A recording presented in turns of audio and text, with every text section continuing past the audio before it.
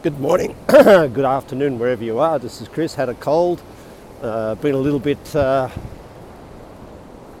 difficult for me to do podcast, but we're back. And down on the beach, if I can stop my teeth chattering long enough to do this podcast, it'll be good.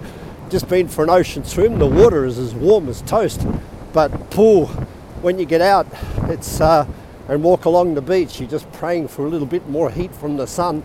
And but wow, what a great day, what a gorgeous day, what a wonderful day to be alive. And today I want to talk to you about something that has popped up a few times in coaching sessions, and I thought really worth sharing it with the multitude rather than just the one or two.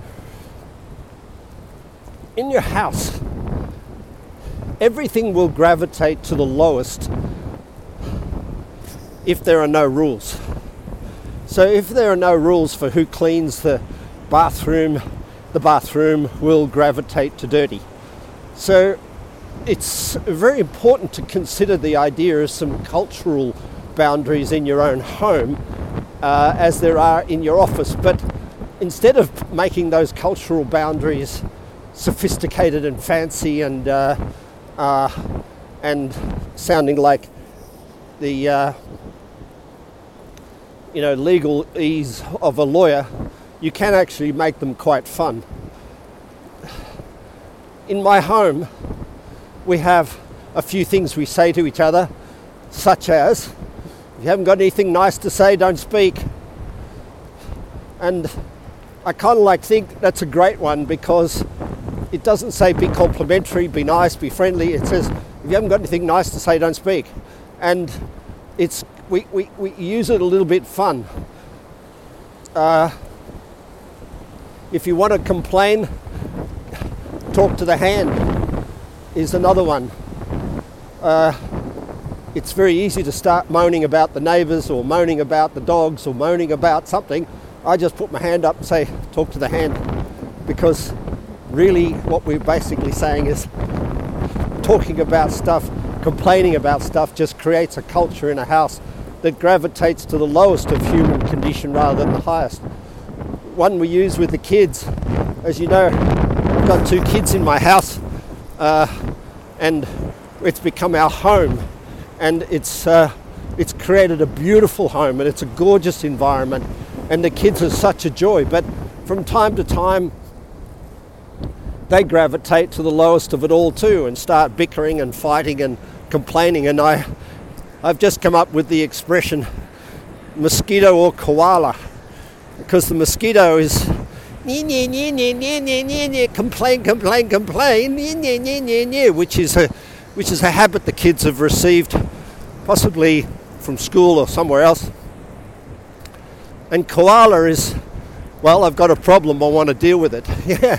Or she did this to me and he did that to her, and I understand the need to negotiate, fairness or whatever it is they're bickering about, but adding to it the whingy tone in order to get volumetric attention is not necessarily a healthy thing. It's quite a low state of mind.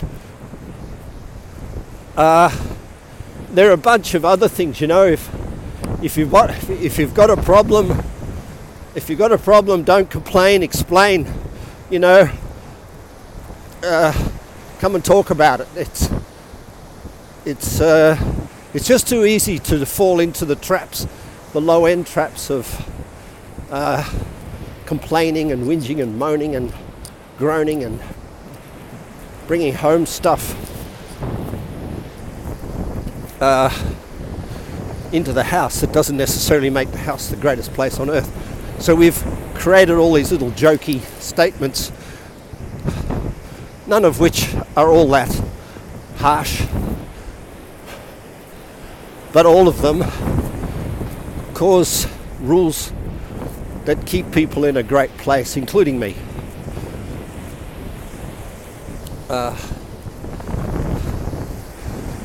Don't have doubt, have a shout. It's kind of like you can make them all up, and if there's not too many of them, you can just remember them, and if there's too many, you can write them on the wall. But I also advocate this sort of thing for work. Don't complain, explain. If you haven't got anything nice to say, don't say it.